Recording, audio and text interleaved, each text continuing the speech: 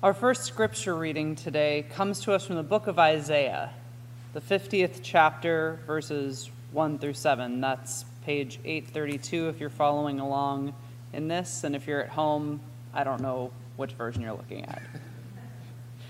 Let's listen together for a word from God. Thus says the Lord, "Where is your mother's bill of divorce with which I put her away? Or which of my creditors is it that to whom I have sold you? No, because of your sins you were sold, and for your transgressions your mother was put away. Why was no one there when I came? Why did no one answer when I called? Is my hand shortened that it cannot redeem? Or have I no power to deliver? By my rebuke I dry up the sea. I make rivers for a desert. Their fish stink for lack of water or die of thirst. I clothe the heavens with blackness and make sackcloth their covering. The Lord God has given me the tongue of the teacher, that I may know how to sustain the weary with a word. Morning by morning he wakens my ear to listen as those who are taught. The Lord God has opened my ear, and I was not rebellious. I did not turn backwards. I gave my back to those who struck me, and my cheeks to those who pulled out the beard. I did not hide my face from insult and spitting. The Lord God helps me. Therefore, I have not been disgraced. Therefore, I have set my face like flint, and I know that I shall not be put to shame." The word of the Lord.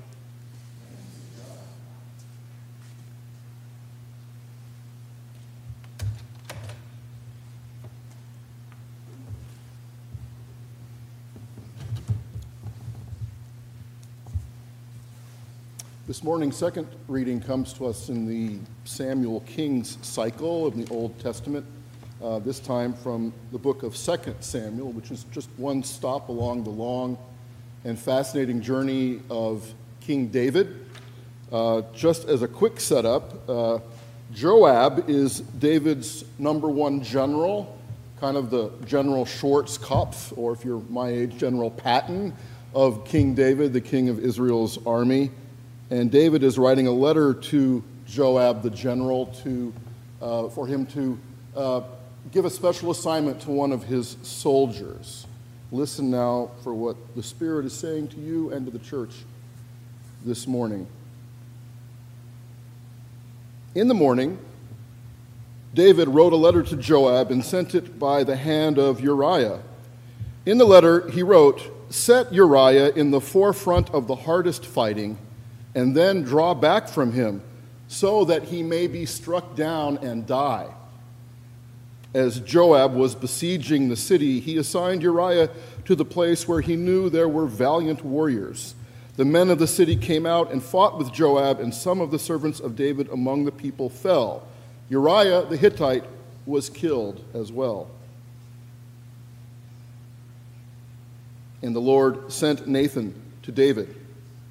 Nathan came to David and said to him, "There were two men in a certain city, one rich and the other poor.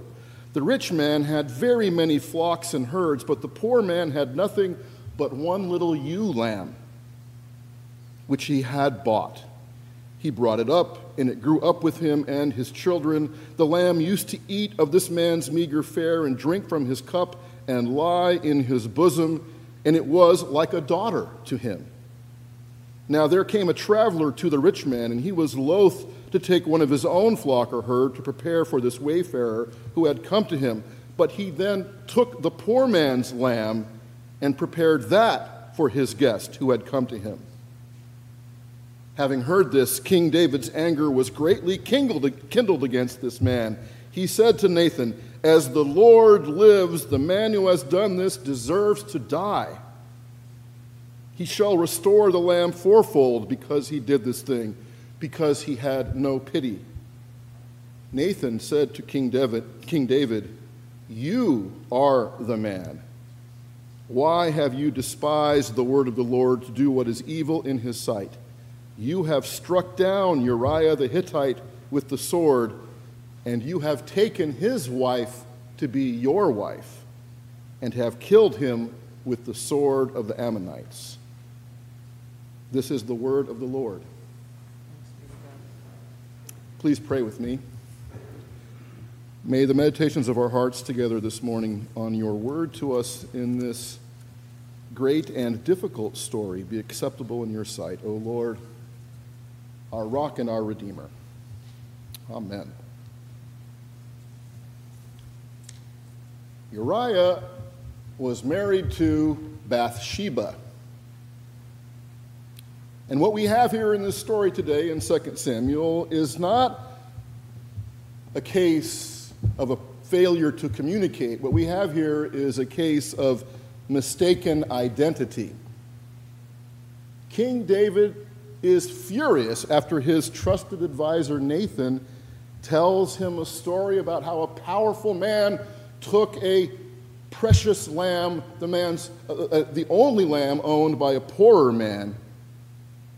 And when King David heard that story, his anger was kindled against the man, and he yells, "This guy deserves to die." And then Nathan says to the king, "You are that man." And what we have here is a case of mistaken identity, because King David, famous, faithful David, has forgotten who he is. I would say that in the past almost 2.5 years, as we've lived through this pandemic, the biggest pastoral problem or burden that I see again and again has to do with identity. Cases of mistaken identity. People are asking more and more and more than ever at the same time, what am I doing?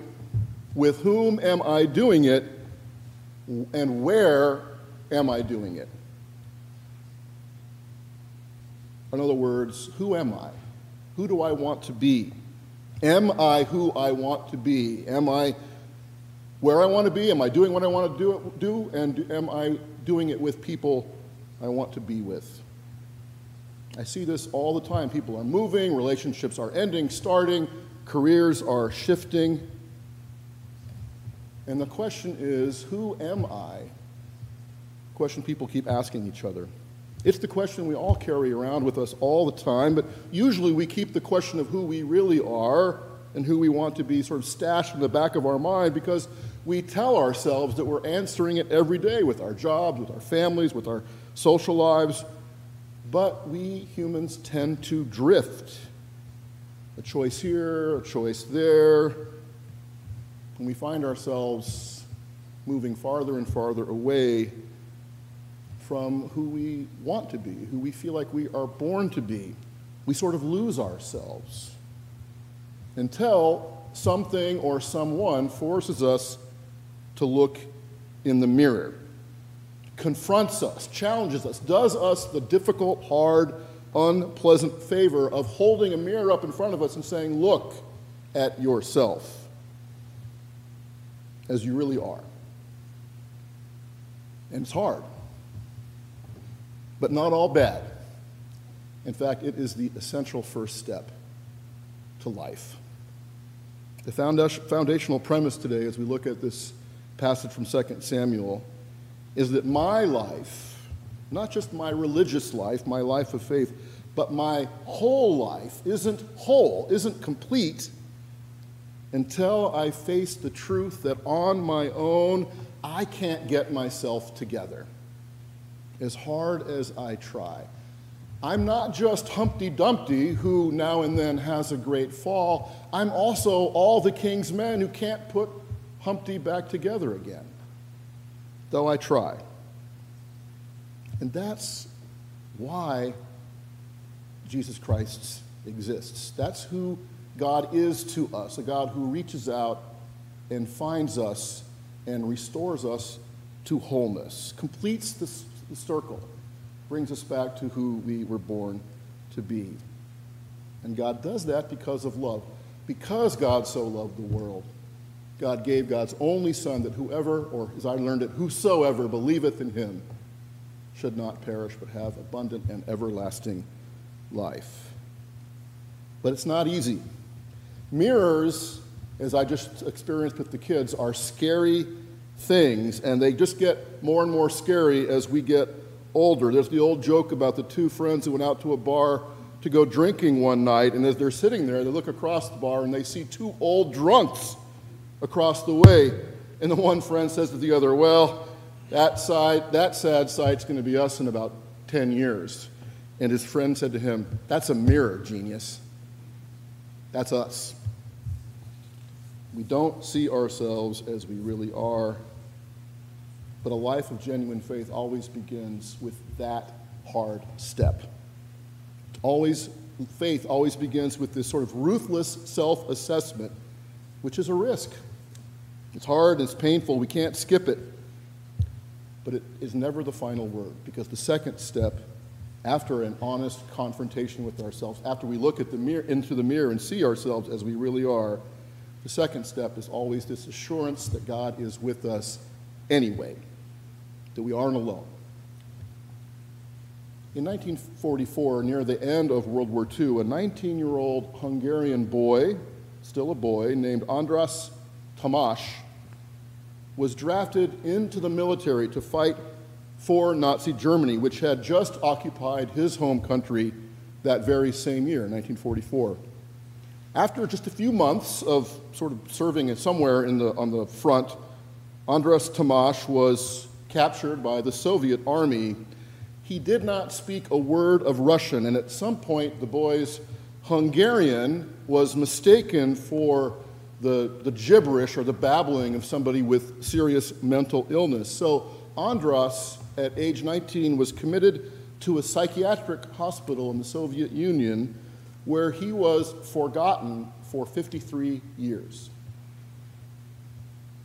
Fast forward to the year 2000, and a psychiatrist at the hospital, who had begun working there, finally realized what had happened, found somebody who spoke Hungarian, and later that year, Tamás was repatriated. He was returned home to Budapest as a war hero and celebrated around the world as the last prisoner of war from World War II. But that's really just the start of András Tamás's story, what makes it amazing. Because he never learned Russian, and because nobody in the hospital for all those years spoke Hungarian, András had apparently not had a single conversation with a human being in over 5 decades. And during that time, he forgot his own name. And during that time, those 50-some-odd years, he had never seen his face in a mirror.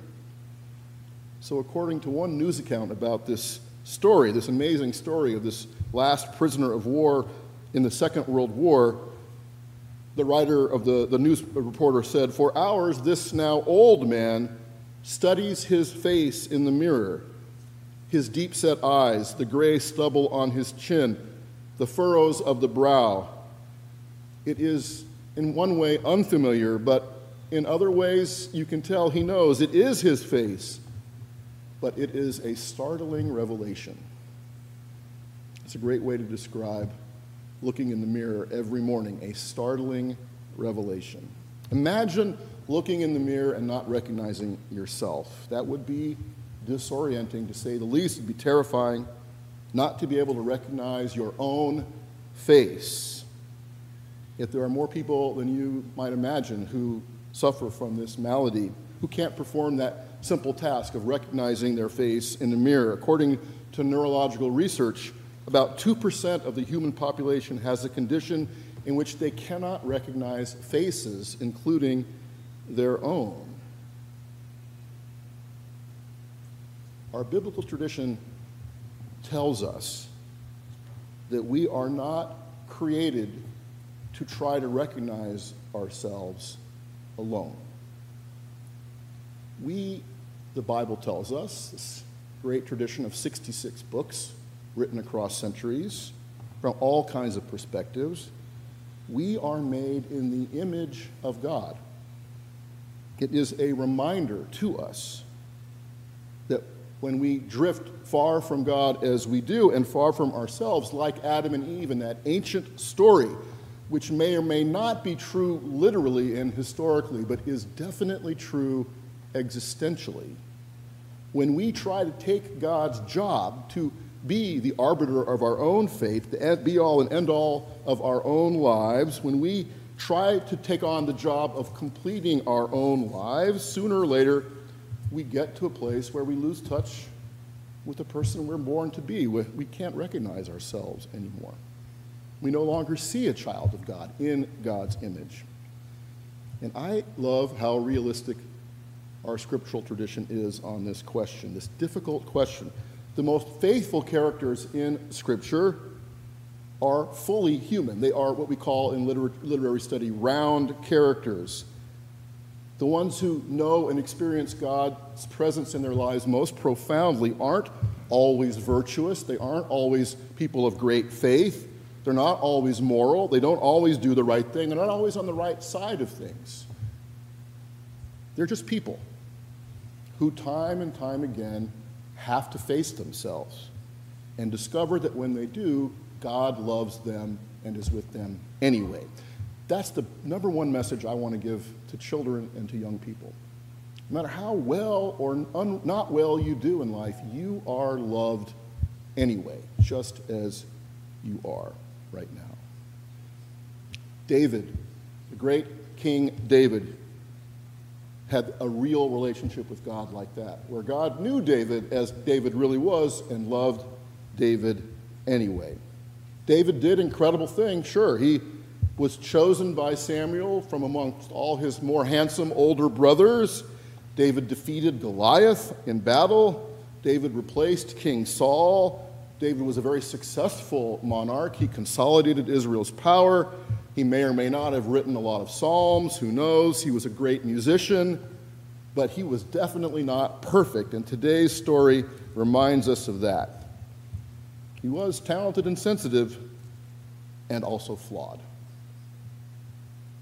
But this is like getting to know someone better and better, isn't it?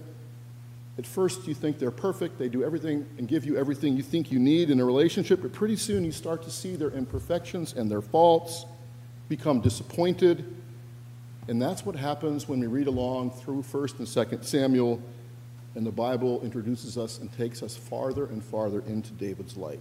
Late one spring afternoon, our text today says, King David, who, the author reminds us, should have been out fighting a battle, leading his army in combat, has decided to stay home. And only trouble happens when famous people decide to stay home. Anybody remember Hamilton? What happens when Alexander decides not to go up to the lake with his wife? Things don't go well, right? Same exact thing happens to King David. He's walking on his rooftop, the tallest roof in Jerusalem, to get a little bit of the afternoon breeze, to cool down a little bit. And as he looks down on other rooftops, he sees Bathsheba, who is married to Uriah, bathing, taking a bath. That's why her name is Bathsheba, maybe. I don't know. But David's desire for this woman drives him to commit adultery and then murder and then to cover up what he has done. And Bathsheba becomes pregnant. David marries her to get her into his harem. They have a child, and he thinks he's escaped the consequences of what he has done, putting Uriah, who was his own soldier, at the front. Like if you remember Hogan's Heroes, whenever you were dispensable, you went to the Russian front. Or if you remember Star Trek, and people beamed down to the planet's surface, anybody wearing a red sweater never made it back. Uhura, Sulu, Bones, Spock, and Ensign Johnson. Ensign Johnson never came back. This is what happened to Uriah. But one day the prophet Nathan, the advisor to the king, tells the king after he hears what he has done with Uriah, tells the king this story about a man, this powerful man, who takes a poor man's only beloved lamb. And the king is so furious, he says, this man deserves to die, because David, as faithful as he is, does not recognize himself. He needs Nathan, God's voice, to hold up a mirror in front of him. So David has to confront who he really is. He doesn't want to see it, but Nathan makes him. As surely as the Lord lives, this man deserves to die. And Nathan says, you're right. And guess what? You are the man. Not like you are the man, like they say now. You are the man who did this, Nathan says. And Nathan the prophet, who probably makes King David very angry in that moment, helps his king take that first step back home to who he really is today. David has to face the truth that on his own he just can't do it. He can't do it well or right or completely. As hard and as painful as it is, this step has to happen in faith. It's why we confess every Sunday at the beginning of worship, so that we build in that recognition, that experience of laying ourselves before God and each other and ourselves who we really are. Because the second half of seeing ourselves in the mirror is restoration and wholeness that doesn't come from us, from our goodness, or even our desire and our remorse to make amends. It simply comes from God. God eventually looks beyond this terrible thing that David does in this story. This is like one of those investigation discovery YouTube videos that I can't stop watching.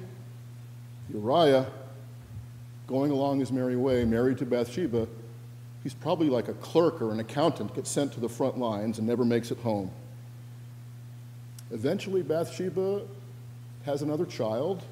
First child, the one conceived with David the first time, does not survive, but Bathsheba will eventually give birth to Solomon, who becomes this great king and paragon of wisdom. And the story of life and the story of faith goes on, all the way down through the Davidic line to Jesus of Nazareth himself. It is humbling and empowering at the same time to look at ourselves honestly in the mirror, as David must today, and still see a beloved child of God, empowered by this love of God to be in this relationship which leads us to share that love with others, a love that will not let us go, and calls us to share that love by witnessing to it, no matter how afraid we might be that we can't do it alone, because God always is with us every step of the way.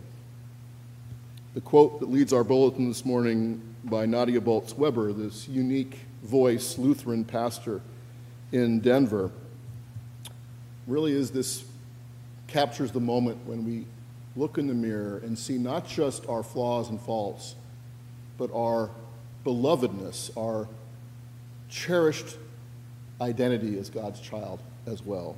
When she says, I realize God may have gotten something beautiful done through me despite the fact that I am imperfect, when I am confronted by the mercy of the gospel so much that I cannot hate my enemies, and when I am unable to judge the sin of someone else, which, let's be honest, I love to do, because my own brokenness is too much in the way, and when I have to bear witness to another human being suffering despite my desire to be left alone, and when I am forgiven by someone even though I don't deserve it, and my forgiver does this because he too is trapped by the gospel. May we all, after we look at them into the mirror, be trapped by the gospel, the good news of God's love. Amen.